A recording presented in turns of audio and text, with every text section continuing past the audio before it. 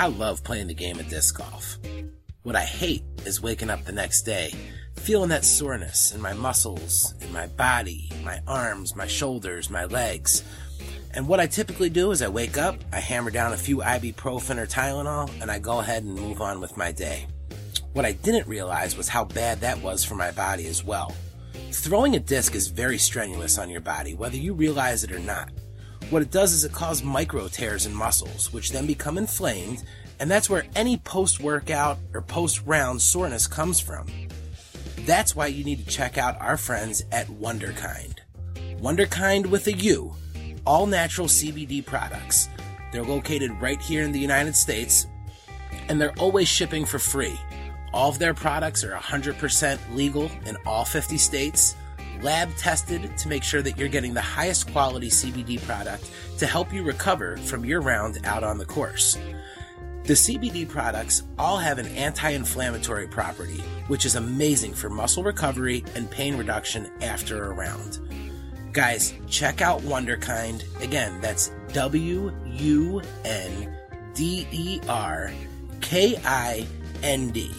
You can follow them on Instagram at Wonderkind Extracts, and you can visit their website at wonderkindextracts.com and select from any of their amazing CBD products and use code RUNIT15 at checkout to save 15% off. Again, that's RUNIT15 at wonderkindextracts.com. Tired of putting down those ibuprofen and those Tylenol, eating up your stomach and attacking your liver? Well, give an all-natural CBD product a shot and see how much better you feel after your round.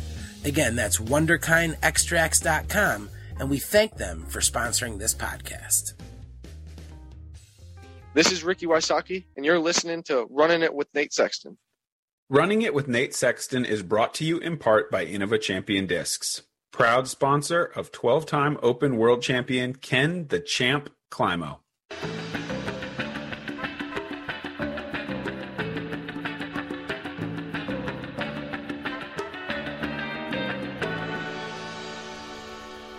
Hello, disc golf fans, and welcome back to another episode of Running It with Nate Sexton. I am your co-host, Jared Orr. He is the Innova team captain and our host, Mr. Nate Sexton. Nate, how you doing today, man?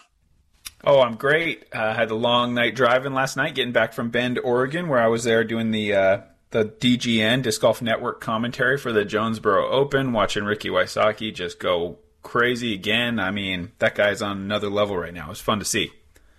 I like to think that him coming on and just kind of talking with us and going over his game plan and just kind of really letting a load off, I think we were a big part in his win in Jonesboro.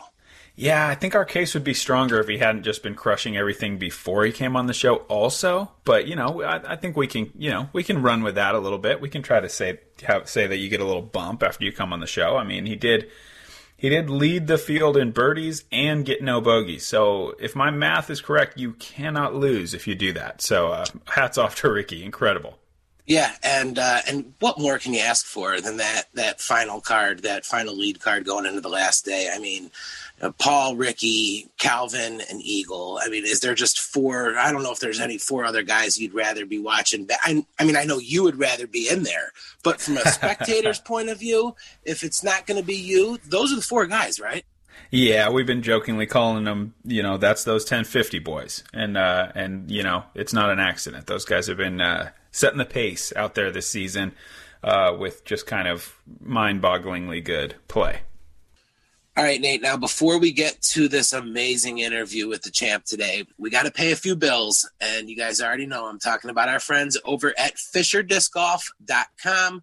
Check out FisherDiscGolf.com, guys. They're really loading up on these discs, including Nate. They just did a few custom stamp discs for Fisher team player Clint Calvin, and much like, the bigger manufacturers are doing, the sales of these discs go to helping Clint while he's out on tour. I know they've got them done on a couple of different molds. Check out FisherDiscGolf.com and pick up that new Clint Calvin stamp. They're loading up on some Innovas.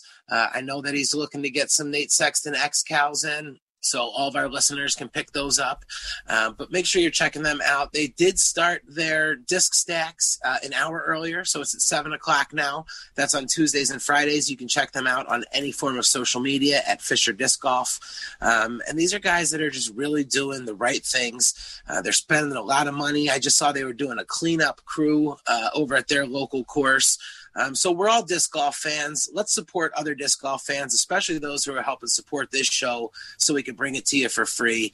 FisherDiscGolf.com. Check them out. And Nate, for listening to this show, everybody can save a little bit of money, right?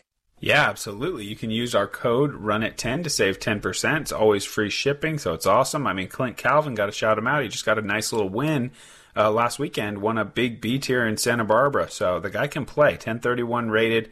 Definitely look him up.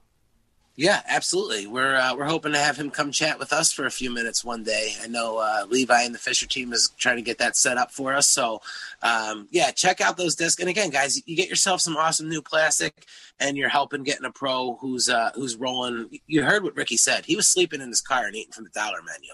So, get over to FisherDiscGolf.com and help these pros that are trying to come up and get to Rick level. Now, Nate, another amazing sponsor. We started talking about him a little bit last week, and that's your boy Garrett Gurthie and Double G Craft Jerky. I just got my another order in yesterday. I had to order more because my kids keep munching this stuff down. This Double G Craft Jerky, guys, like we were talking about the Clint Calvin disc, this is an opportunity to help support a guy that's out on tour. He loves cooking. He talked about his passion here for cooking when he was on our episode. They're using top ingredients. They're using actual brisket to make this jerky, and I think that's one of the reasons why it tastes so good. It's not so hard to chew on. It's really just a solid product coming from a solid guy out on tour, a friend and a teammate of Nate's. He's donating money. He's doing all sorts of things with this. And on top of it, you get an awesome snack. It's Double G Craft Jerky. I'm sure you guys have already heard about it. Go ahead and visit the website, doublegcraftjerky.com. Find Garrett or Double G Craft Jerky on Instagram and Facebook. Follow them. I know they've got some new announcements coming up on some new flavors, but for right now, they've got some amazing flavors. And Nate, I know you loved your Double G Jerky. Plus, Garrett's a friend of yours, man. Yeah, and here's a little pro tip. The jerky is so good that you're going to eat it faster than you wish you had. Go for that hot boom sauce. If you can handle the heat, it'll slow you down a little, and you get to enjoy the jerky a little longer. I've learned that much in my time with Double G Craft Jerky. That's a solid tip right there. And the hot boom sauce, it's not terrible, guys, but it definitely has some kick to it, and it'll keep your hand out of the bag several times. You might get one of those real spicy ones and kind of learn your lesson. So solid pro tip. But guys, again, these companies are helping support the show so we can bring you interviews like Ken Climo for free. And the way that you can help support the show is by supporting the sponsors. Check out Double G Craft Jerky and get yourself a little snack. Throw it in your golf bag. Take it out there for a round. Share it. It's just it's an awesome way to help out a great pro who's helping get some PDGA junior memberships bought with the Children's Foundation. Just really some awesome things going on. And we appreciate Garrett and his crew for showing some support in the show. And in return, we hope you guys will show them some support as well. Also, completely unrelated to jerky, but get on there and look at Garrett Gurthie's YouTube channel. He's got hooked up with this drone racer with the video drone that follows his crushed disc golf shots, and it is some of the most amazing video I've ever seen. So get on YouTube and check that out. I never know what I'm more impressed with. Am I more impressed with the crush that Double G threw, or the fact that drone pilot can stay right on top of it?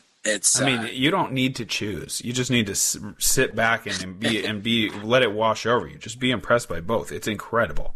Yeah, it's amazing. So Nate's right. If you haven't seen those, check those out and pick yourself up some jerky and help Garrett and get himself rolling with his jerky business and get a tasty snack for yourself. Everyone enjoys one. Well, Nate, I'm a huge fan of all professional sports. And inside my circle with my friends and other sports fans, there's always the debate of who is the GOAT. And in hockey, a lot of people think it's Wayne Gretzky. I think it's Bobby Orr. In basketball, a lot of people think that it's Michael Jordan. I think it's Oscar Robertson. In disc golf, I don't think there's any question. Who are we running it with today, Nate?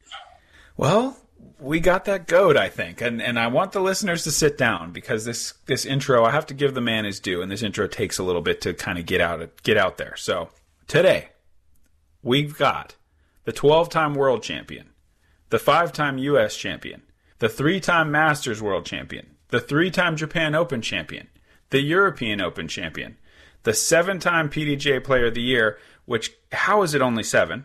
Obviously, Disc Golf Hall of Fame inductee. We've got Ken the Champ Climo.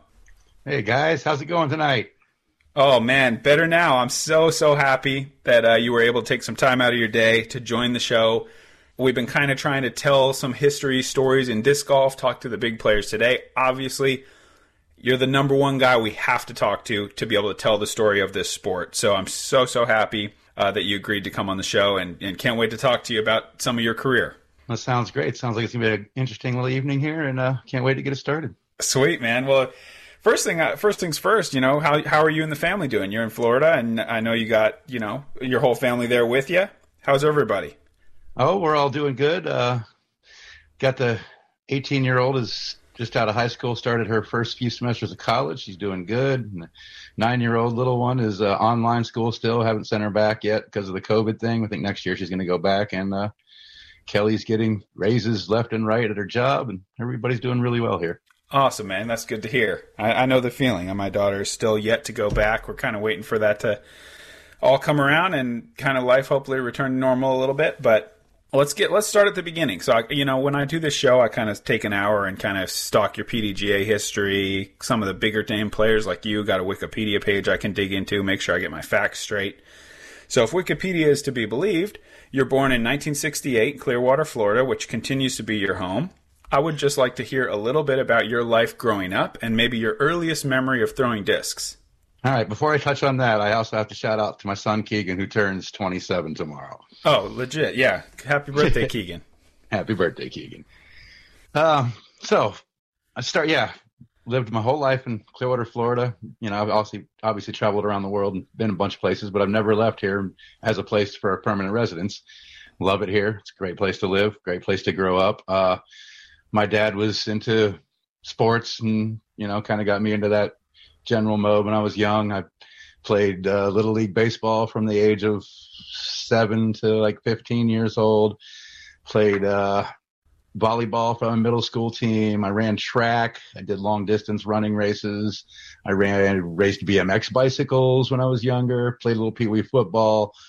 Played my high school golf team. Loved the game of golf. Always loved golf, and I think that's why I transitioned so nicely into disc golf, because I had a love for the game already. Sure, yeah, that makes sense. And how old were you when you kind of got that first disc, and how did that happen? Well, playing golf for the high school team, you get to play free golf, practicing for the team. You don't have to pay anything. And then once I got out of high school, I didn't have free golf anymore. Kind of hurt. I was like, dang, I got to pay for this stuff. Yeah, totally.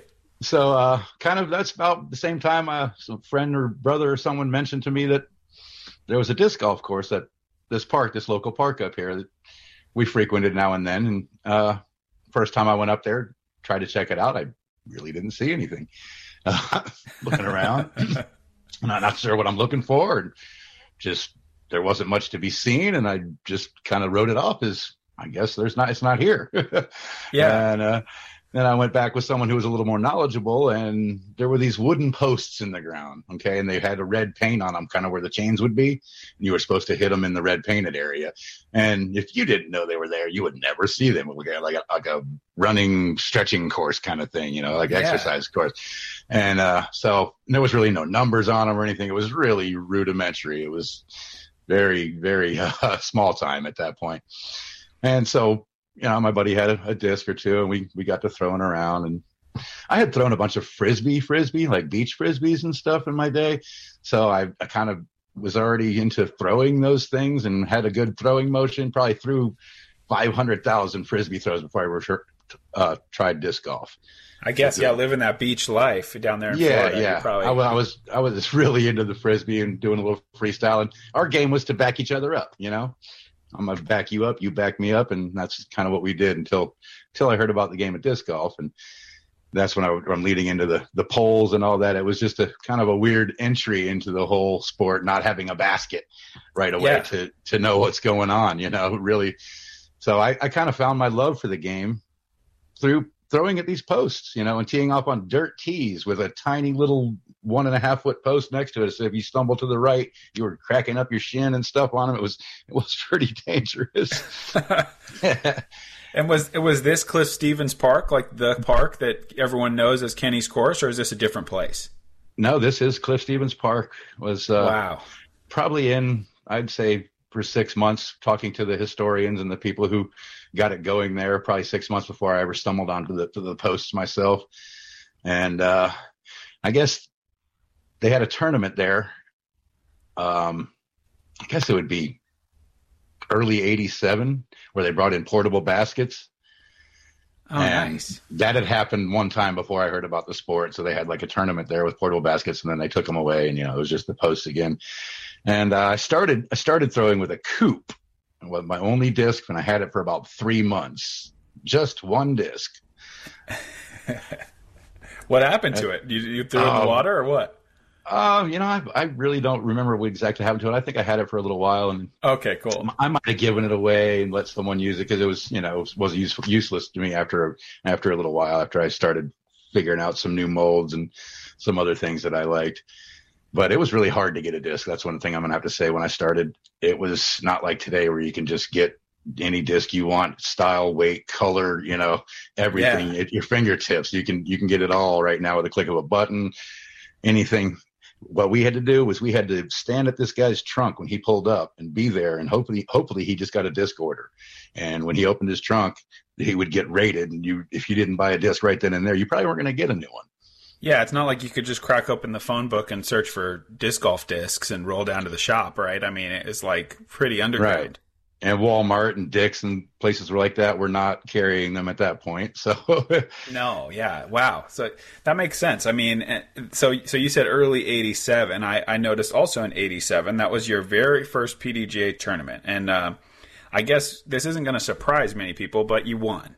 The very first tournament you ever played was the 1987 Crosstown Classic in Orlando. So you had a short drive. That was amateur. Do you have any kind of memory of that, like that very first official tournament, or had you played kind of some non-PDGA? Obviously there's no way for me to check into that stuff.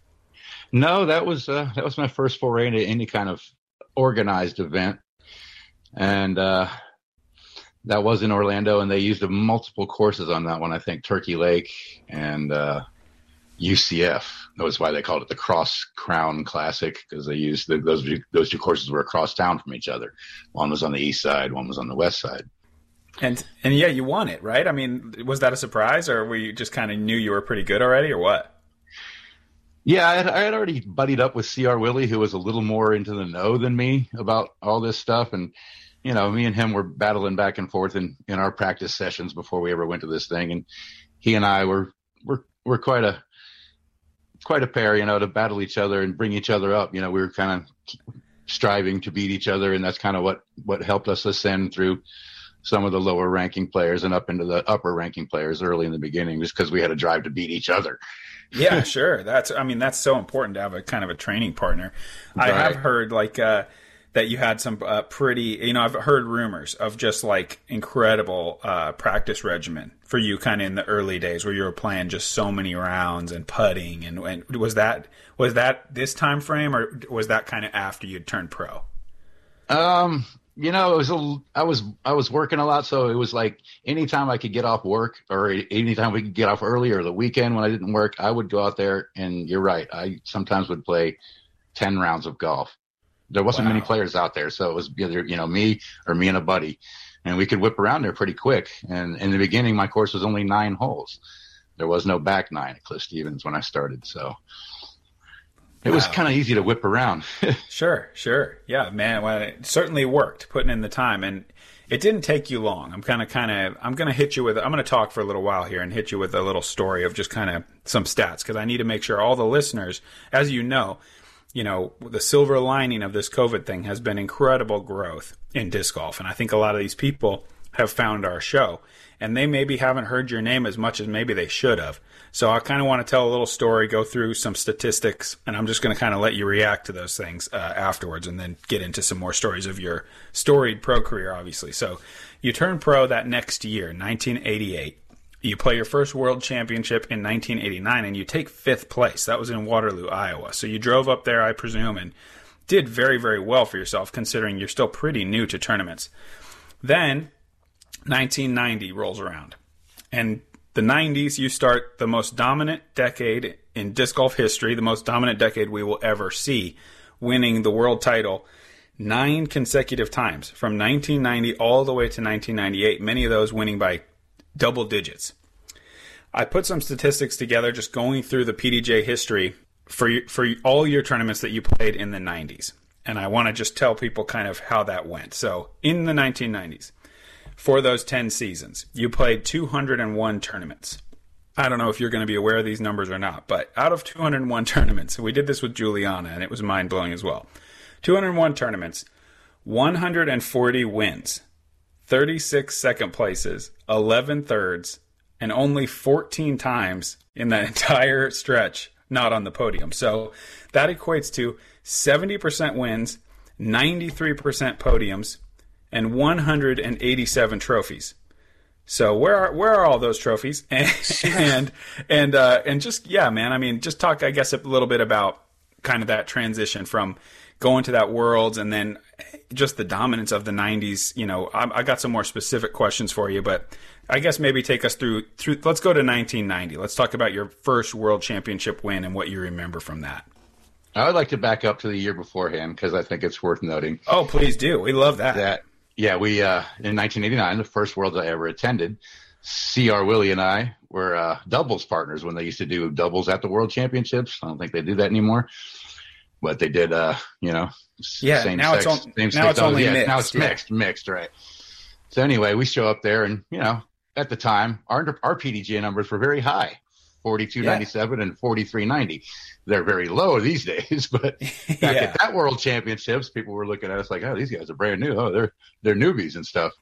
So we get paired up with these guys from Arizona, Johnny Carroll and David Demery. I don't know if you know Johnny Carroll, the Arizona guy who rides around on his bike and gives everybody refreshments out at the memorial. Oh, really nice. nice guy. I'm sure I've seen him, but I wasn't aware that he had that kind of history. But yeah, cool. Yeah. So we get teamed up with those guys the first round of the doubles, and they were licking their chops. They're like, "Look at these guys, PDJ numbers. They're really, really high. We're gonna wax them. We're just gonna smoke them." We came out, we shot like 15 or 16 under, and they were like, "Man, I never heard of you guys before, but wow, you guys are really good." I don't know how many we beat them by, but it was quite a few. 6 or 7 strokes. We made good friends with those guys, and they're like, "If you ever out our area, come stay with us." And I have stayed with that guy probably 10 different times in Arizona. What an awesome friend I made that long ago. But to make a long story shorter, CR and I went on to shoot another stellar round, the second round, and we were tied for the lead in the doubles World Championships. And we were at one course, and the other team was at a different course. So we ended up having to drive to the course they were at, which it was John Ahart and Steve Valencia. Okay. We get to the first tee, and we're ready to start the playoff, and John Ahart looks at me and says, "Who the hell are you guys?" Wondering who are these guys we've never even heard of or tied with us. The world champ from 2 years ago, John Ahart was, and Steve Valencia, top player in the game at that time. And I looked back at him and I said, "We're the guys who came from Florida to kick some butt." And we proceeded to beat them in a 2-hole playoff. Sudden death, but we beat them on the second hole. And CR and I were world champions. Wow! First time ever trying to compete in any kind of world championship type thing, we won, and it just flabbergasted me. I was like, "Oh my gosh, we are where we need to be right here. We should have come to this thing." Yeah, because there was a little intrepidation going there, and okay, what am I in for here? Yeah, that's amazing. Ken, in 1989 at the Worlds, what does your bag look like? How many discs do you have, and do you remember what you were mainly throwing then? At that point, I was probably carrying 12 to 16 discs, and A lot of Stingrays and classic rocks and XDs and ABRs and maybe a Cobra. I think Cobra had come out by then, so probably a Cobra in the bag. Nice. And so so where was the Worlds that following year in 90? That was Arizona, wasn't it? It was. That's when Johnny Carroll said, when you guys come out and stay with us next year for the Worlds, and then anytime you want to afterwards. So it was a plan already made. It was going to happen. And a year prior, we already knew we were going, and it was going to happen. We were staying at Johnny's. So I guess at that point, you'd taken fifth and you'd won the doubles, so you kind of know you got a shot going in 90. You've been grinding that whole time, I'm sure, like playing as much as you possibly can in your free time. But then, I'm sure you didn't. You certainly weren't any kind of favorite coming in 1990, right?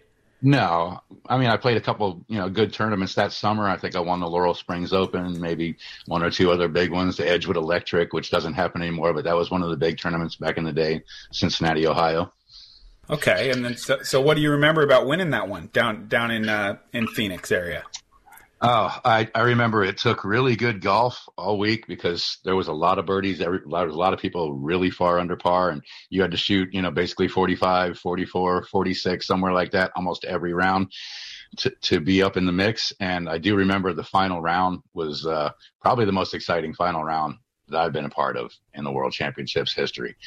There was 3 different leaders and 9 different lead changes through the final 18. Wow. And who were those other 2 guys? Sammy Joe Grisapi from Texas, and yeah, it's all right. It's been a long time, but the guy who got second, that's the guy who got second, right? I think that guy you mentioned from Texas, John Ahart, I think was the other one. Gotcha. I think Crazy John Brooks rounded out the foursome, I believe. Wow. Man, so then you win it. Obviously, you're kind of arrived now, but still, it's not like are you seeing this? You're not seeing this as a career at this point, right? I mean, it's still like a hobby, and you're the man, but you're not like there's not money there really.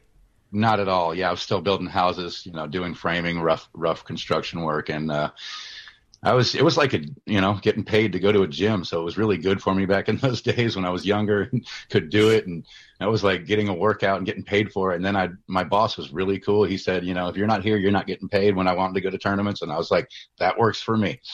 Yeah, totally. So in kind of those early 90s years, even into the late 90s, I guess, does one season it's a 2-part question, I guess. Does one season kind of stand out to you as your very best season? And if your answer is that it was in the 2000s, that's fine as well. I was just kind of focusing on the 90s. But the second part is, obviously through that time, you were a huge favorite almost everywhere you played, getting into the later 90s. But who are some of the players that stand out to you as kind of the toughest competitors in that era?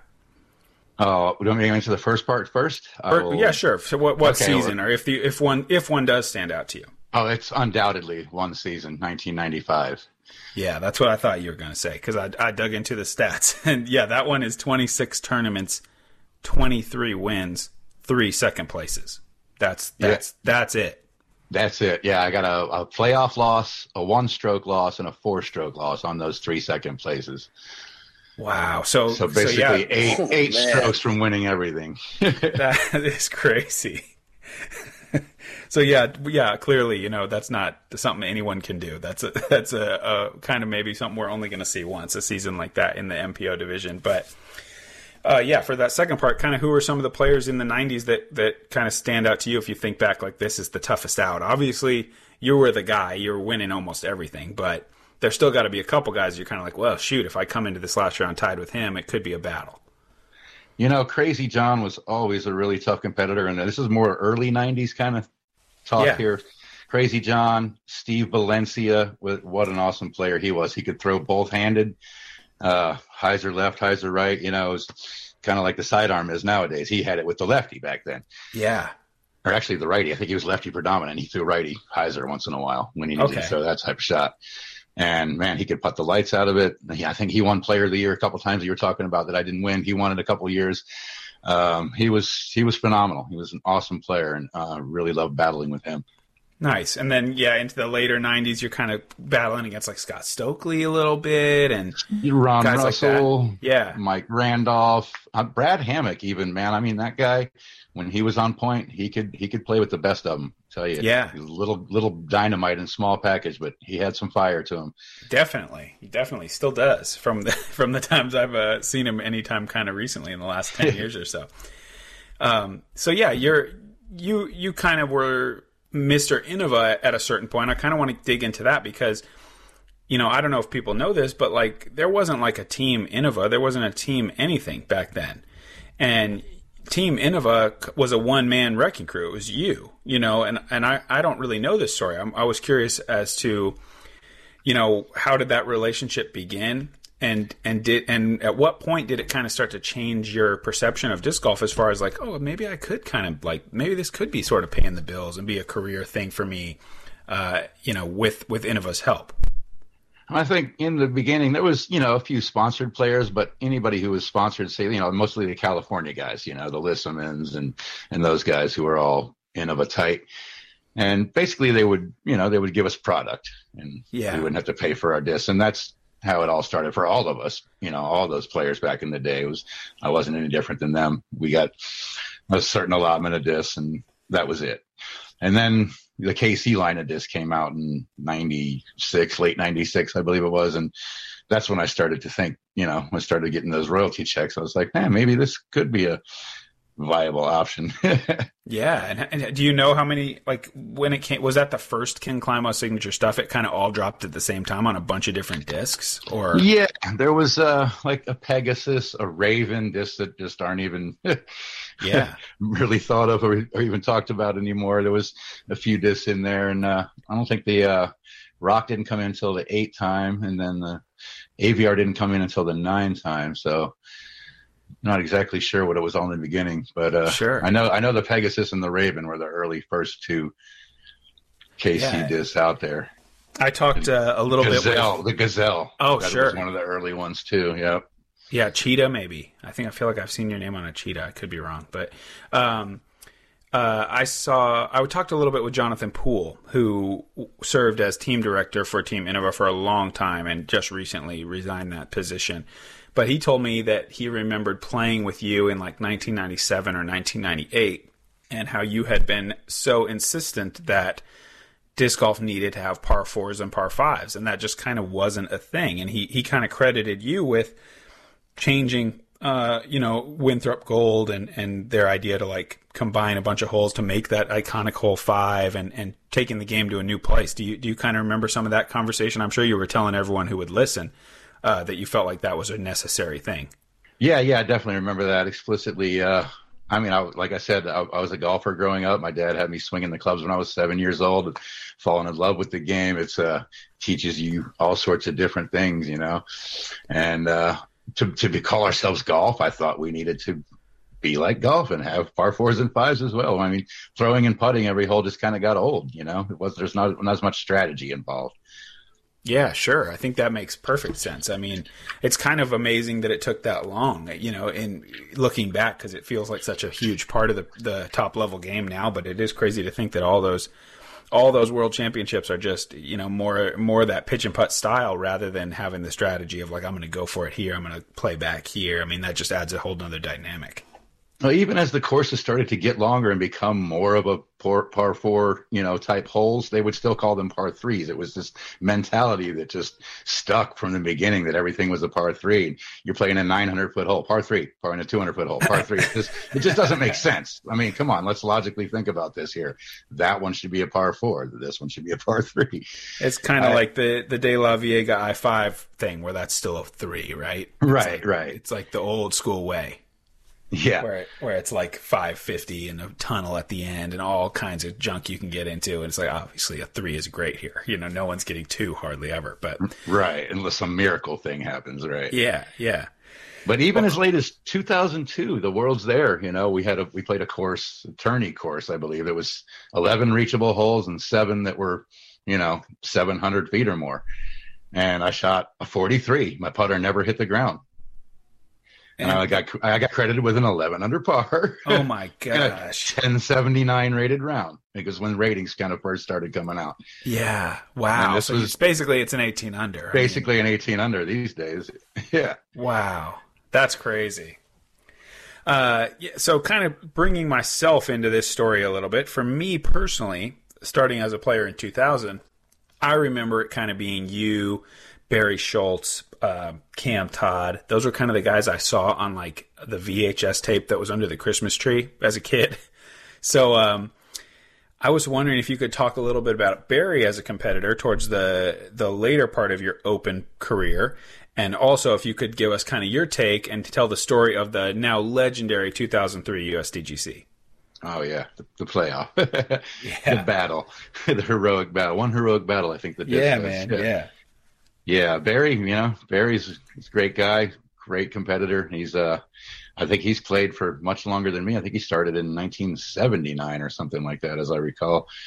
Just an absurdly long time to be throwing the disc. And he's one of those guys where, if you weren't on your game, you were definitely going to be falling well behind him and having to make up tons of strokes.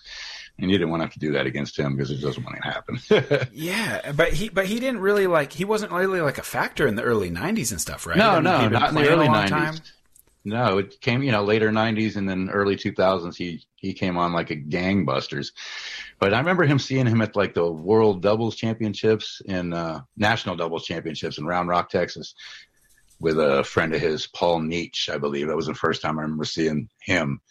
And that was probably mid 90s-ish, but he still wasn't up towards the top of the game until, like I said, late 90s when he started showing up on leaderboards and getting into world championship final groups and things like that. And he started to figure it out a little bit then.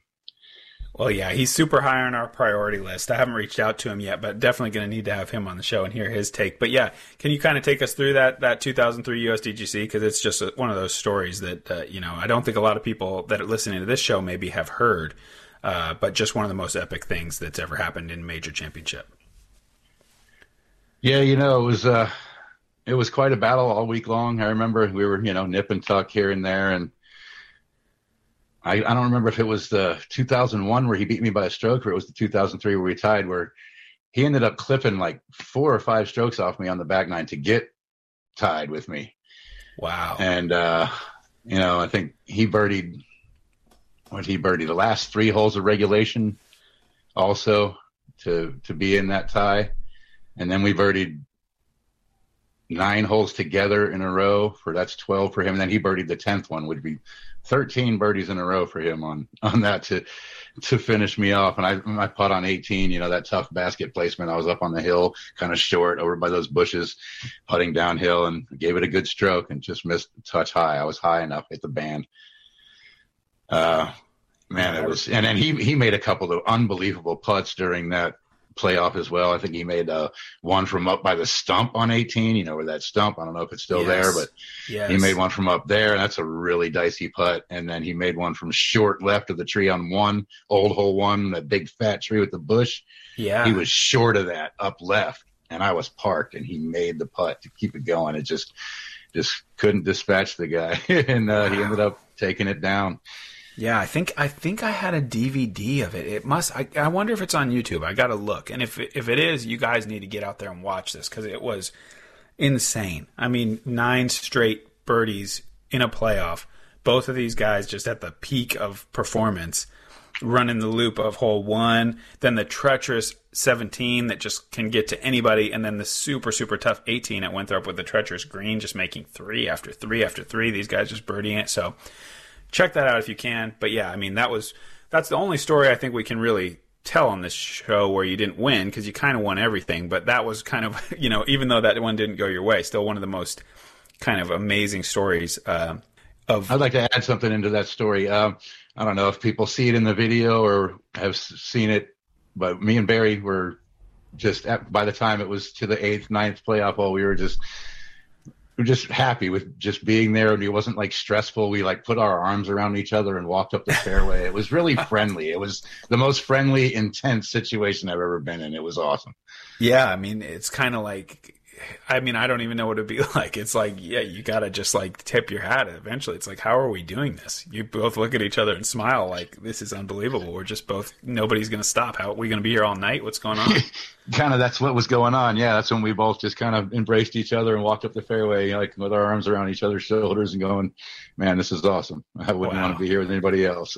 Wow. Yeah, well, nobody else really had the chops to get there, I'd say. It's like only two guys really had what it took to be there. So incredible. But yeah, thanks for sharing that. For me, I want to talk about a round that you probably have no memory of, the 2006 Beaver State Fling in Oregon, the final round. I found myself on a card with Ken Climo, Nate Doss, and Avery Jenkins. I had played like 10, 20-ish golf to that point, which was really, really good for me in that time. I was still a very low 1,000 rated type player, young kid kind of. And I remember shooting 936, being super nervous the whole time. I think I was Bob, back of the box on the tee the entire round. And the moment that I remember the most from that whole round, hole 12 on that course, the west course at Milo McIver. It's like 400 feet straight away. The basket's up on a mound. There's bad rough on both sides. Got it. River to the left. Got it. Yep. I hit the fairway or something. I chip up under the basket. I think you might have gone right early. I don't know what, but you're in the woods. You're like, your second shot is short in the woods, 50, 60 feet on the left side. You're back in the woods. I can barely even see you. And I remember thinking, well, I'm doing terrible, but I'm not going to be Bob after this. And then you just came flying out of the woods, jump putt out of the woods, and just cashed it on me. And I stayed Bob. It was so crazy. And I just remember being so starstruck. And I wonder how you feel about kind of, I've been lucky enough to kind of do that to some players myself now. But like, you got to have the record, for the most kind of wide-eyed people, like, oh my gosh, I'm playing with the champ. And, that's just an amazing thing. Like, how do you feel about being that guy to so many people for so long? I never really put that onus on myself. I always just felt like I was just another regular person. I never thought I was better than anybody else or anything like that, or held anything over anybody. I always just thought I was just another person, and if there was any pressure on that person, it was not put on by me. That's for sure. It was put on by themselves. No, that's for sure. Yeah, and I wouldn't try to insinuate. Like, I would say almost the opposite. Like, this is a story that I've told people and that I've heard echoed by so many players. I don't know how you do it. If you can tell me, I'd love to know. You've done a better job than anyone I've ever seen at just like remembering everybody's name. I remember just being shocked early in my career when I'd show up in South Carolina and you'd be like, "Hey, Nate," and I'd be like, "Champ knows my name," and I've heard so many other pros like, "Yeah, man, he knew," and it doesn't stop at pros. Like, you're remembering volunteers, and I just think you're such an engaging guy, and you've like, I don't know, I'm terrible at it. Like, I feel like I'm a nice guy, and I try to be thankful to all the people that help me, and I just forget people's names left and right. So, I mean, I think you've just made people's day that way for a long time. I'm not trying to say you were like some tough, unapproachable guy, but, just the career that you've had and the success you've had just makes you just like a larger-than-life figure, for me in 2006. Right. Like, if I went out and played ball golf with Tiger, I'd probably shank it all over the course. Sure. You're kind of like, oh, my gosh, this is it, Yeah. I'm happy to be here. I don't care if I'm hitting in the water, man. Yeah. For sure. Yeah, So, I get you. Yeah, but I just kind of wanted to share that with you because that was one of my early memories. Another really early memory I had of you is playing with you at the Masters Cup, and it was that kitchen hole, and then they had it on the little place down to the left. I can't remember. It's like number 13, but usually it's like blind. And then this one year they had it in this little short spot. Oh, yeah. Where you either got to crash through the woods or you throw the big high turnover. Yeah, and I remember being like, oh, but there's a backup, and I like didn't know what to do, and I was like going back to my bag, and I remember you just being like, hey, man, just aim it right there and just throw it flat. And you were like, you're in my group, I wasn't much of a threat to you, but you just like told me what to do, and I did it, and it parked it, and I was like, thanks, champ. Like, just that's the kind of stuff that I remember from competing against you. It was never like yeah, I mean, you were I love helping people. I love helping people. even if it's during tournaments, man. If they want help, sure, bring it. Sweet, man. Well, If you ever want to come caddy for me, man, I bet I could use some advice. That sounds just fine. But yeah, okay. So I guess I wanted to touch on your last open major that you won, the 2007 USDGC, and you went out in style. Not that at this point you knew you probably weren't going to win another one, but you won by 11 shots over Avery Jenkins. It wasn't like you limped in. You were still dominating in 2007. And I remember that award ceremony, and I just want to get your take on it, because I remember they had all these guys with Harley Davidsons drive around the lake, this big dramatic thing, and then they put $15,000 on the table of $1 bills, and you were like laying down and like, yeah, did you get all that in your luggage? Did that fit in your luggage? What'd you do with that? I think they took that back to the bank. I got a piece of paper. Yeah, I bet. But that was a funny moment. I remember all those tough-looking motorcycle guys with the backpacks full of cash. Yeah, Rock was in that group, I think. Yep, definitely. So, yeah. And it was, I was rolling around the table on it. I remember a picture of my feet up in the air. Cool, man. And then I guess I'm just kind of sharing some stories that I remember of you. But then 2008 Japan Open, they had this thing where, there was these like cottage condo things, and I was traveling kind of with like Avery and Feldberg, and they were kind of taking me over to Japan. And I remember them telling me, like, there's supposed to be 4 people per cottage. It's like these shared bedrooms, but like there was some problem with it, so you didn't get in the one with us. So it's just you and Climo. You guys got your own cottage, and you each have your own room, and you're not sharing with anybody. And I remember being like, really? What? And I just remember like sitting in there, like watching Japanese TV, neither one of us understanding a word, and just trying to pick your brain on stuff. And just kind of an amazing time for me as a young player to be like posted up with Ken Climo, just watching the news in Japan. Yeah, weren't those good times over there? The Toa Pure cottages, I remember that. Yeah, those things were pretty cool. And then they had the warm mineral soak over there in the other building. Yeah. That place was awesome. And the course we got to play on was just unbelievable. Like, yeah. And I remember, I hit a putt. I think we were all playing together, and I hit a putt on the last hole, a couple, 25 footer. And I actually ended up getting you and Nate Doss by a stroke, and I just remember I didn't win or anything. I got 5th, but it just was like, no way, I can't believe it. Just everybody who kind of comes up through the game, and then you get a chance to go toe to toe, and maybe even come out on top against these legends. And that that was really big for my confidence, and just a memory that I'll always cherish. Staying and hanging out with you every day, and then playing and getting to play in your group, and then even coming out on top for once. Was just a really special thing for me. So thanks for letting me get that putt. Thanks for, or whatever putt you might have missed, to let me have a chance. I appreciate that. You're welcome. I'll just blame it on the 150 disc. Yeah, it was tricky, dude. We were playing with the 150 gram. It was pretty tricky. So yeah, man, back to that's kind of my memory lane. We'll get back to your stuff. So I was wondering, what strengths do you feel like set you apart competitively through all those dominant years?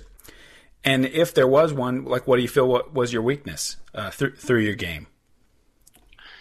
Let me start off with the weakness, which is probably a long sidearm. I mean, the discs just weren't capable back then, really. Sure. There wasn't many people doing it at all, throwing long sidearms. I mean, obviously people were throwing some shorter sidearm shots, but the disc just didn't take the torque.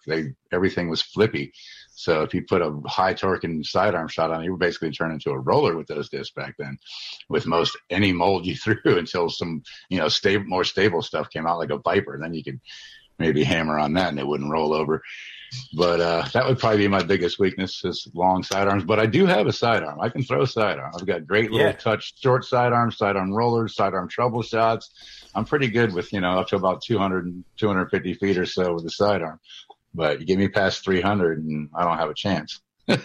Sure. And then how about your greatest strengths, kind of, that you feel like kind of set you apart? Definitely putting. It was one of my big strengths, because I just didn't like to miss putts if I thought I was the putt I could make. And I putted conservatively. It wasn't like I ran every putt, and if I missed, I was 30 feet by. I played golf, so I knew the value of being closer when you missed. So I developed a putt where if I missed, I wasn't going to have a comeback putt. I was tapping in every time. So I was able to give it a good, solid run every time and not be that far past. I think that was one of my pluses, where a lot of people I saw would 3-putt a lot more often than me, just going for them, in wrong situations and going 25 feet past, a wind picks up, boom, all of a sudden they're 3-putt. That was definitely one of my biggest strengths. And the other one was just accuracy, just being accurate, not being wild. I threw low discs, very straight. I didn't take a lot of curve. If I didn't have to take a lot of curve, I wouldn't take a lot of curve. I would just throw low, straight shots. And, we throw a low, straight shot. It's not much deviation can happen from that. And I built my game around that, less deviation. Yeah.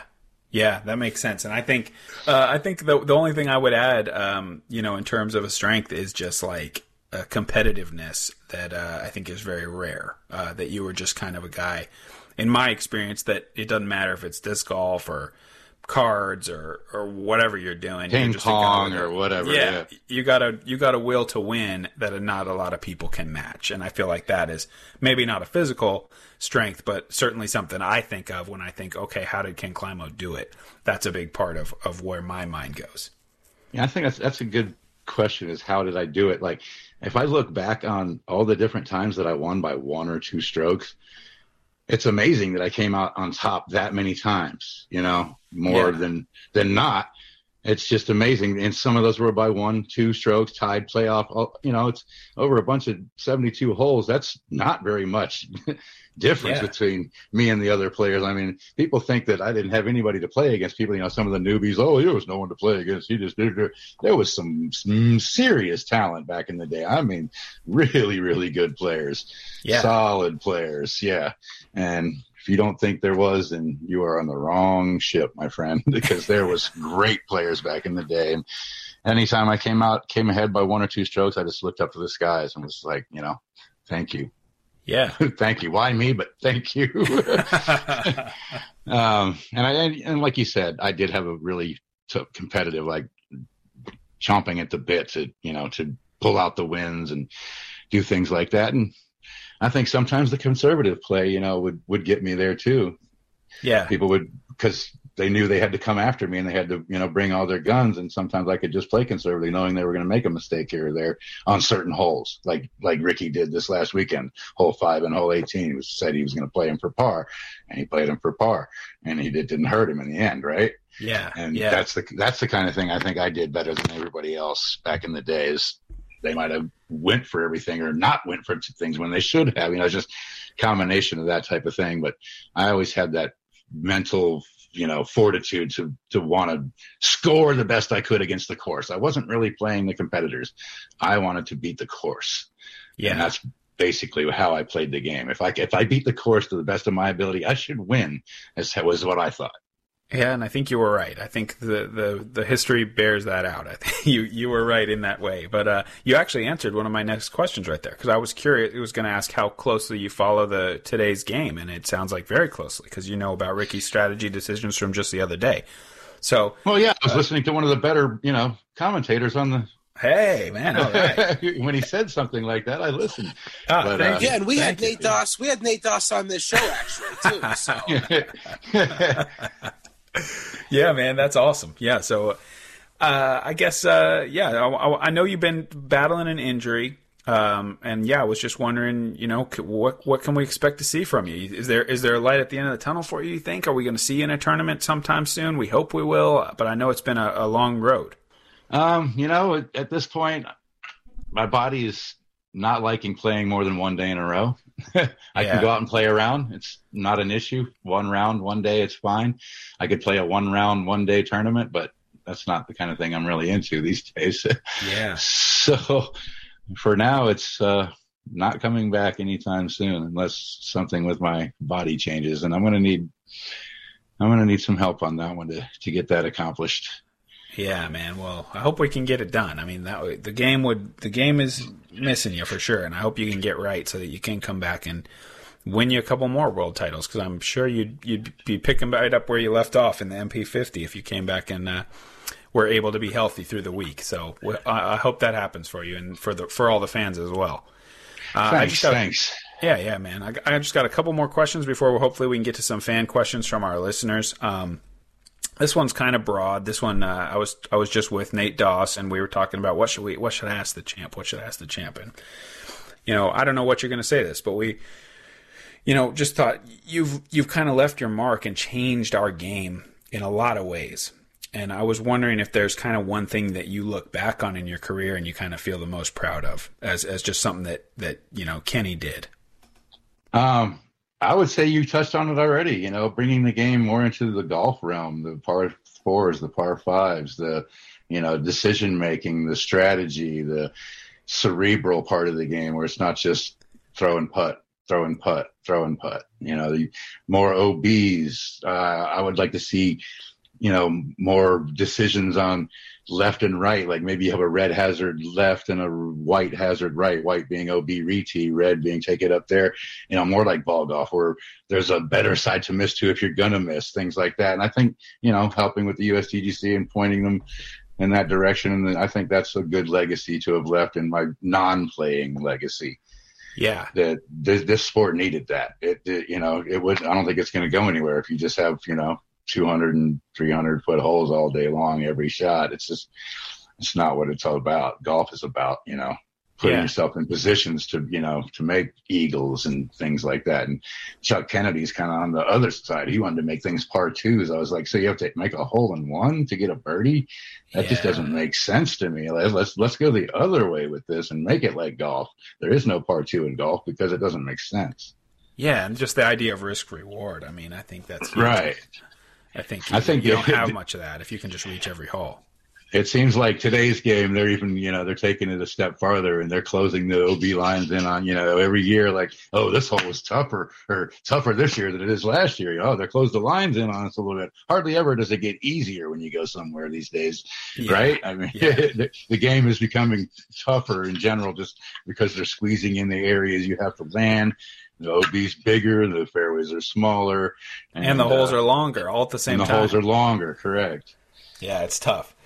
Yeah, man. So, again, I just am, before we get to the fan questions, I'm just really thankful that you came on the show. And I just wanted to tell you, I feel really lucky that my career arc kind of crossed over with the end of your kind of dominant era in the open division. And I just want this, but I want to tell you inspired so many players, me and a lot of other guys. And I just want to personally thank you for setting such a high bar and kind of for clearing a path for the current generation of career disc golfers. Because there's a lot of us that, are out here doing it now. And I don't know that we would have had that chance without a lot of the work that you did, kind of bringing the game into a more serious place and just kind of doing what you did. So just a sincere thank you from me and a lot of my peers. Well, thank you for the thoughtfulness of that. It makes me feel special inside. Awesome, I hear that from a lot of people. Like, you were the inspiration for me. You were the man when I was coming up and stuff like that. And I don't want to get a big head about it, but it really does. It softens my heart. It makes me feel awesome that I could, be the pioneer out there and be the first guy that, a company sees value in, giving monetary value to the player and whatnot, and seeing how much that player can help the company out. And I was, obviously the pioneer of that, because I don't think anybody else had any money deals going with disc golf before I did. Yeah. They were getting product and things like that. So if I've opened a door for many others in the future, that's awesome. I'm glad for it. Yeah, man. It needed to be done, right? Yeah. And I'm glad you were the guy to do it. So if you have time, man, I'm sure we have an unbelievable number of fan questions. Jared will tell us soon, but we'll just kind of give you some of the best ones if you got a couple more minutes to answer those. Sure. Sweet. Yeah. I mean, I've said this in quite a few episodes, but I literally was just overwhelmed with the amount of fan questions we got when we posted that we were going to be having Ken on. So I did pick a few out, but Nate, we do have a responsibility to our audience, and there's no way we can let the champ go without asking for one RV story, right? Oh, fair enough. Yeah, so we do a thing on this show, Kenny. I don't know how much time you spent traveling in an RV, but I'm sure there was some. And we kind of have a little joke going where we kind of ask people for their whatever that worst night was on the road with an RV, or whatever that stupidest mistake was that ever got made while you were trying to travel for disc golf. All right, I'll give you a worst and a best. Sweet. All right. The worst was, do I have to name names, or do I just go with that's up to you, man. That's up to you. You're welcome to, though. Okay. Well, Dave Feldberg had welcomed me to stay in the RV with him at the 2015 Glass Blown Open. right before the year before the Worlds was there in Emporia. Yeah. And so I'm expecting to bring my blow-up mattress and blow it up and sleep, in the middle section of the RV because they didn't have an extra bed because there was discs up there or whatever. So I get there and, we're getting ready to bunker down for the night, and there was all these discs all over the place. He's like, "Oh, I forgot. I picked up all these discs and there's no room for your bed. I guess you're going to have to sleep in the guy's chicken coop out here." What? Yeah, we were at this farm. Guy named Justin Clumpy. He lives outside of Emporia. And we were at this farm, and, that's where Phil was going to park. He was going to plug in. Everything was good for him, but there was no space for me or my bed in the RV, little single, blow-up bed. So, my goodness. I was fine with it. I was like, okay, but I had slept probably 4 or 5 nights in basically a barn on a blow-up mattress by myself. Chickens, And, oh my gosh. It wasn't horrible, but it just wasn't what I was expecting. That's the headline right there. The champ crashes in Clumpy's chicken coop. There you go. And this is proof positive. This dude remembers names. He's like, I was in the chicken coop over at Justin Clumpy's farm. It was 7 years ago. It's what this guy does this. All right, now how about that? So that was the best, and you still got a worst coming. That was the best. That actually was pretty fun. All in all, it was pretty fun. Just didn't expect to be sleeping in a chicken coop. Oh my goodness. The best was didn't really stay in the RV, but we traveled in the RV from Santa Cruz to Portland. Actually, I think we only were going to Eugene. That's when Dave and Avery lived in Eugene. And it was like 5 or 6 of us in the RV. Avery was one, Dave, Brad Hammock, myself, Derek from the Chains video, and Bad Beat Brad, also from the Chains video crew. That was our travel mates. And basically we had a rolling cash game on the table. If you were driving, you were out of the game. If you weren't driving, you were in the game. And it was a 10-11 hour drive, whatever it is. And I think we ended up stopping at Whistler's Bend on the way up that morning. That's when the cash game ended. And we traveled through the night, got to Whistler's Bend at 7:30 and played around at 7:30 a.m. all of us after traveling all that distance and playing cards in the RV. Nice. I bet you took them on the table and on the course. That's my guess. I didn't feel that great on the course. I don't remember what happened out there. It was just a practice round. We weren't scoring or anything, but I did take them on the table. I was up like Chuck. Beautiful. And Whistler's Bend, what an amazing piece of property that is. I love it. I think it's my favorite course in the world, if I'm honest. It's right up there with mine. I never got to play a tournament on it, but just the ambiance out there is just really cool. Yeah. Well, Ken, we got a ton of fan questions, and one of the things that we do here at Running It with Nate Sexton is we allow fans to send in audio submissions. They can send those to runningitpodcast@gmail.com, and I want to go ahead and play one that we got, which was pretty neat. So we'll take an audio question first. Okay. Hey, Ken. I'm a 14-year-old boy out of North California. I've been struggling with a mental game for a long time now.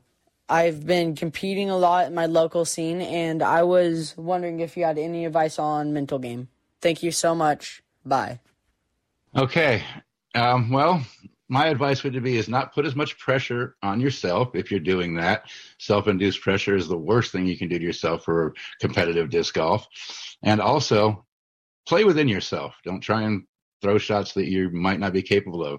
Throw shots that you know you're capable of and execute, follow through, finish. I think that's the biggest thing is finish your throws, follow through on your shots, have a plan, go with your game plan, stick with that kind of mentality on the whole deal. And I think you'll do a lot better. Love it.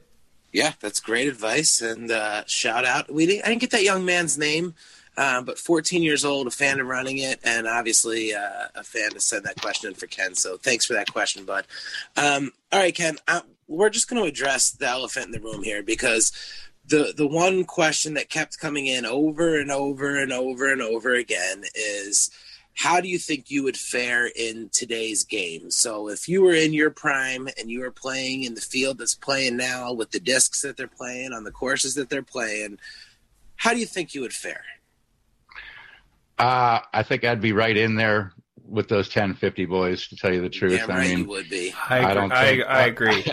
I don't think I'd be above them or below them. I think I'd be right in there with them. And, because I was a lot stronger back in the day when I was doing construction work, and I was basically in my prime, and I didn't really need a sidearm shot. I could throw a long turnover or a roller or anything like that I needed to throw.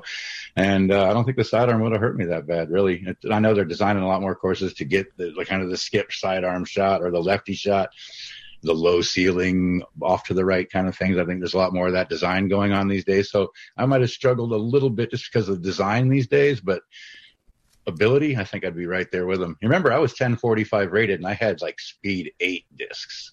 Yeah, he was the original 1050 boy, even though he didn't go to 1050, but 1045 with speed 8 discs at the beginning of the ratings. Yeah, for sure. And I think, I totally agree. I mean, you look at a James Conrad, a Garrett Gerthy, a Kel LaVisca, Drew Gibson. Those guys aren't throwing forehands really, and they're still ripping it. So it's certainly not a requirement, no question. Right. It's a little bit of an added bonus when you get to those few holes in a tournament where it's, more lefty biased or sidearm biased. Yeah.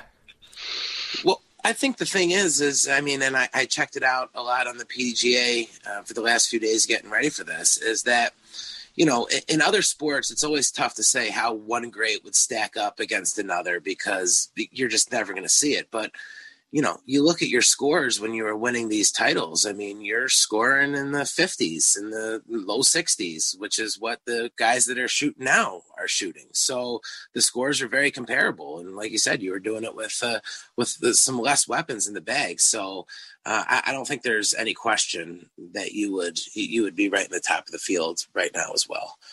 I don't think I'd be out throwing these guys though. The distance some of these guys are throwing these is unbelievable. Like Eagle just pops it off 600 foot around some trees, like no problem. Oh, that's no problem. Hey, I got that. Yeah, tell me about it, Kenny. Shots I wouldn't even think about ever trying. Like he just pulls it off like it's nothing. Like there's definitely an advantage there. There's definitely an advantage there. Yeah, and I'm supposed to try to beat these guys. It's crazy. Right, they throw it. It'll blow your mind. His sidearm goes farther than my backhand. Yeah. I'm in that club too. It's crazy. One of my favorite lines in the history of running it was Paul Ulibarri, who said, "Man, I'm telling you, they're just making them younger and stronger, and I don't know where they're coming from." And that's kind of how it looks out there. I've got a theory about that real quick. All the people who can throw 600 feet or more basically had a disc in their hand when they were, 5, 6, 7 years old or younger. Yeah. And you check it out. All those guys that can throw that far had a disc in their hand when they were that young. They grew up throwing the disc, and their body's built into it. I didn't throw a golf disc until I was 19. Sure. So I didn't grow up throwing golf disc type shots, and these kids did, and I think that's why they can throw so much farther than your average person that just picks it up as an adult. Yeah. You know what though? Are they really enjoying the course as much as I am? Like I'm throwing 600, but it's in 3 tosses, and I get to see the left side of the course, okay, and the right side of the course. Some Army golf, huh? yeah. Like when Nate was talking about Milo, I lived in Portland.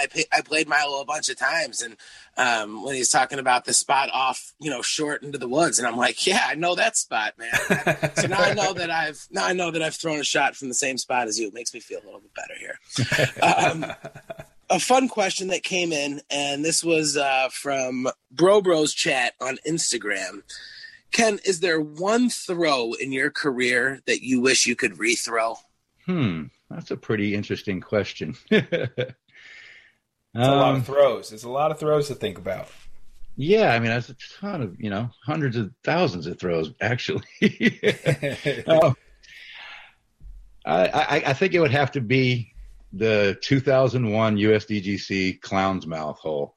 I think I took a 7 there, and Barry beat me by 1 stroke that year. That was the 15th hole of the final round, so 4 holes left to go in the round, and I had enough of a lead where I could have laid up and taken a par on the hole and still won the tournament, and chose not to. So probably that one. That makes sense. Yeah.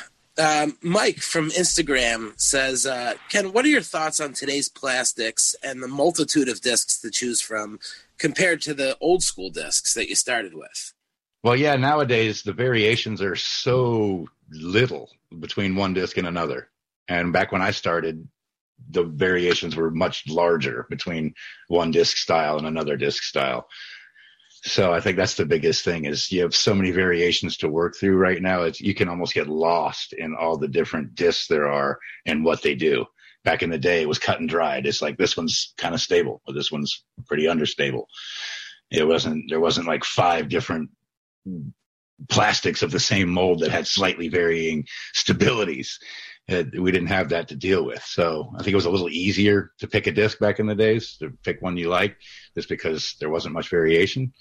And nowadays there's tons of variation between plastic and weight of disc and, difference of mold. So it is the Savant and the Mystere and the T-Bird and the Eagle. How different are those 4 discs?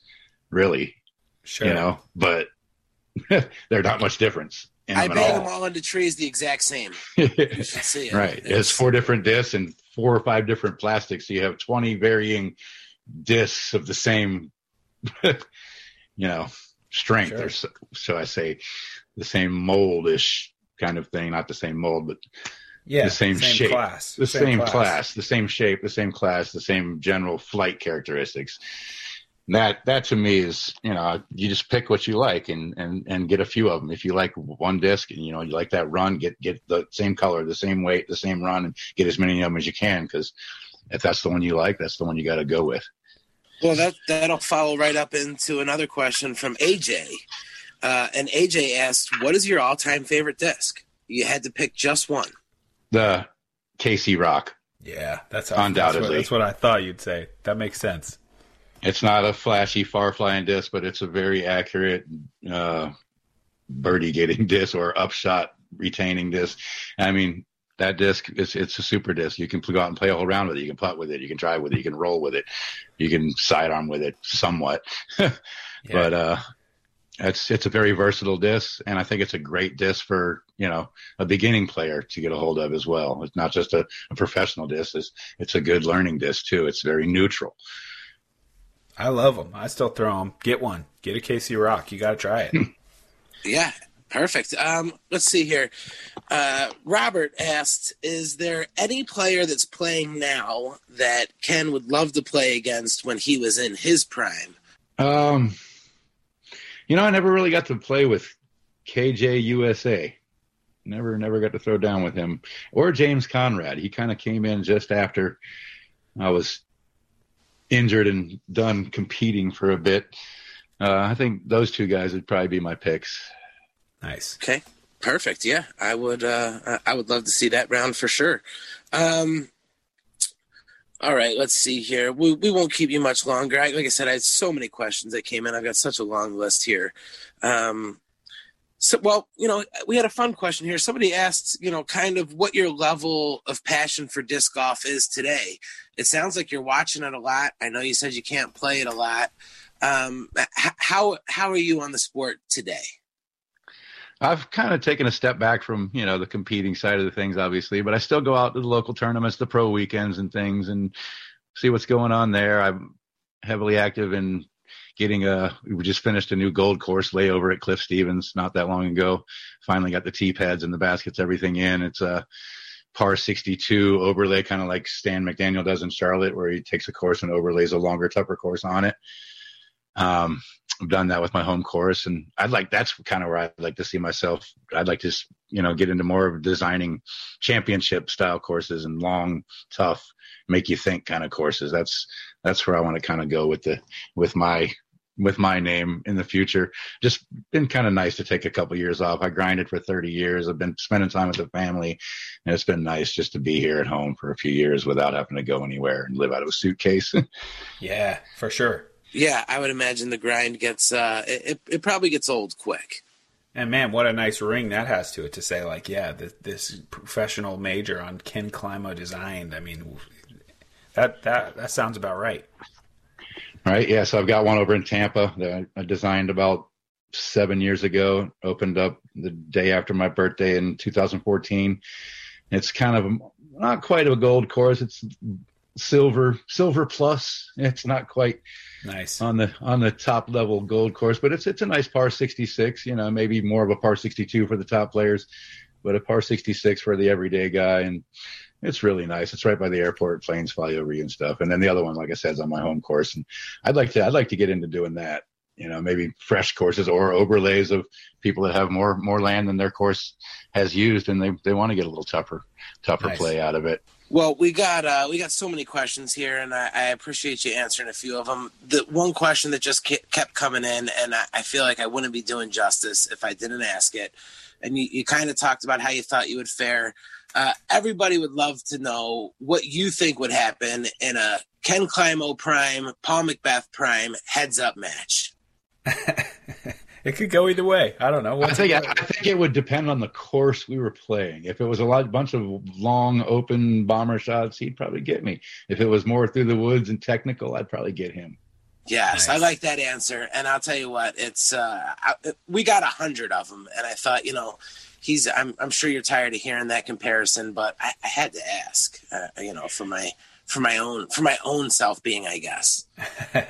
Well, he did come and stay here and live in Clearwater for a little while, and he dated Brittany Blair, and we got together, and just about right before he was going to get into his prime, it was late 2011 on my home course, and I putted from the wrong disc, from about a 4-foot putt, a tap-in par. It was 2 discs laying right next to each other. They're upside down. I didn't even check it.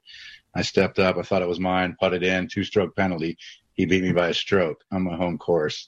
Basically, I was, 43 years old, and he was going to win the Worlds the next year, right after that tournament. So I feel like I beat him, You did. By stroke-wise. I just had a 2-stroke penalty, and he ended up clipping me by 1 because of the penalty. But I beat him in throws. There you go. When I was 43, I was hanging with McBeth, who was however old he was in 2011. Yeah. So if that gives you any indication what I would have done when I was 25. Yeah, he would have been about 20 at the time, I think. Right. Gosh. Yeah. I just love that. Well, it's been absolutely amazing being able to have you come on and just share some of these stories. In my mind as a fan, there's no doubt that you are the GOAT. And, I carry your discs in my bag, and it's just an honor to be able to have you come on and share some of these stories for our listeners. And I really appreciate it. And like I said, I've been doing podcasts for about 5 years. Rarely do I get starstruck. And this one was one that was just a lot of fun to hear you guys chat and talk some disc golf. Cool. It was my first podcast, actually. Hey, all right. We're honored, man. We are honored. And I just can't say enough. Hope you get to feeling right, and hope we can see you out there again, because I'd love to see you throw. I'm kind of getting the itch again, Nate. It's been tough. I've enjoyed this time off, but I'm getting the itch, and I kind of want to come back out there. I just got to get my body right. And we want to see you. We want to see you back out there. So, I think it would be amazing. Awesome, man. Well, thank you so much for joining us. Hope you have a good night. Hope you have a good week, and yeah, man, we really, really appreciate it. I think the fans are going to really have a richer knowledge of the history of the game for having heard from you. Nate, I'd like to wish you good luck when you get back out on tour. I know you want to get back out there and go heads up with these boys and show them what's up. Yeah, man, I'm going to Emporia in a couple days. It's going to be fun. Awesome. Good luck. Safe travels. Thanks, dude. Well, Nate, when we got this podcast going, I think we certainly decided that Ken Climo was like on the top of the list of guests that we wanted to have on. I think we did it the right way. We had a bunch of amazing guests. We got ourselves really rocking and rolling. We built up a ton of momentum. We helped Ricky take the win in Jonesboro, and then it was time to have the champ on, and he did not disappoint. Yeah, I mean, he was at the top of our list. He's kind of at the top of all the lists. If you want to make a list about disc golf, just block out space 1 and you can put him, because how are you gonna tell the story of this sport? There's so many important figures, but like, I'm biased towards players. I'm a player myself, so it's really pretty hard to think of anybody. Dave Dunapace is maybe in that conversation. We got him already. Like, who would you rather hear from than the champ? I mean, the guy's nickname is basically just winner. I mean, do you realize how much you have to win to get people to just, before you even play, they just, oh, hey, champ. Yeah, we haven't played yet, but that's the guy, so I'm just so happy that he agreed to do it. Like this is the first podcast he'd ever been on. I just feel really lucky to have had him come on our show and get to talk to him, and just a guy that obviously I've looked up to for a long time and haven't had really a chance to speak to in a while because, as you heard, he hasn't really been out there for a couple of years. Yeah, it was just it was amazing, and I know that the listeners are really going to enjoy this. I'm super excited about it. Now, Nate, I think it would only make sense if we went ahead and did another disc review. We've been getting emails and messages, and I think we need to bring it back by popular demand. I know it's helped me out a lot as I'm developing my bag, and I think our listeners have really been enjoying hearing you kind of break down these discs and what they do and how to use them. Yeah, man, it's pretty obvious which one we have to do, don't you think? Which one are we going with, man? For today's disc review, what else could I choose but the man's favorite disc, the Ken Climo KC Pro Rock. It's a disc I've used for really almost my whole career. I remember having a 10-time KC Pro Rock. I used 11-time rocks for a long time. Now, obviously, since 2006 and Kenny's 12th world title, they're all 12-time rocks. But they have been a huge part of the mid-range game for me. They're just kind of like straight to overstable finish. And the beautiful thing about it is that KC plastic, maybe that's not ideal for your drivers, but that durability level and that kind of more chalky feel, I think is just so perfect for a mid-range. It hits trees, it'll take a little beating, and it'll start to beat out, but that's almost such a good thing because you can go through that progression where you learn that disc and you grow with that disc and you know exactly how flippy it's become over time, that I almost prefer an old one to a new one. I mean, I'd like to have both ideally, but you can end up carrying a big cycle of them through your bag of different ages, and that's what Kenny did for his whole career, really. I think he would be having quite a few in his bag, probably 4 or 5 in his competition bag, and you can use them in so many situations. So I would really encourage you to give the KC Pro Rock a try. The guy didn't win 12 world championships by accident, and that disc was the one he said was his favorite that got it done for him. So give it a shot. I'm sure it'll work for you as well.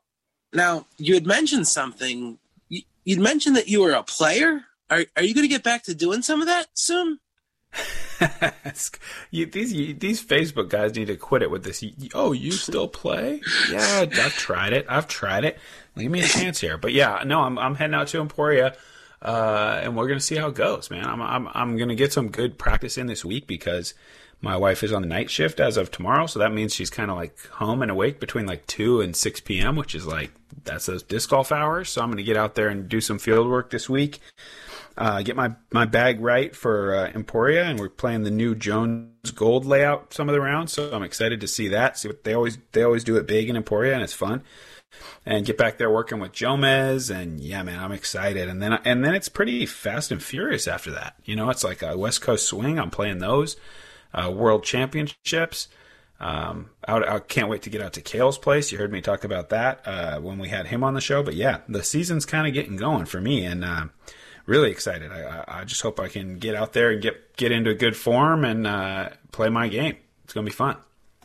Yeah. Listen, man, I want you to keep your eyes peeled. That Hot Dog Bandit's out there. And I don't want any of those beautiful Sexton discs to be getting waiter stamped, man. I know. I'm a little bit worried about that. But I did check. I checked my bag after Vegas, so I'm safe so far. But I'm sure I'm a prime target.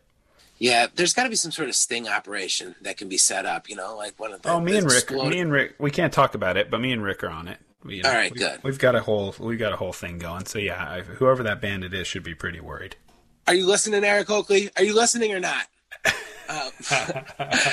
So yeah, man, I look forward to getting you out there. I'm looking forward to a practice round with you and Big Germ and Yuli. I really hope that happens. I think you said it is going to happen.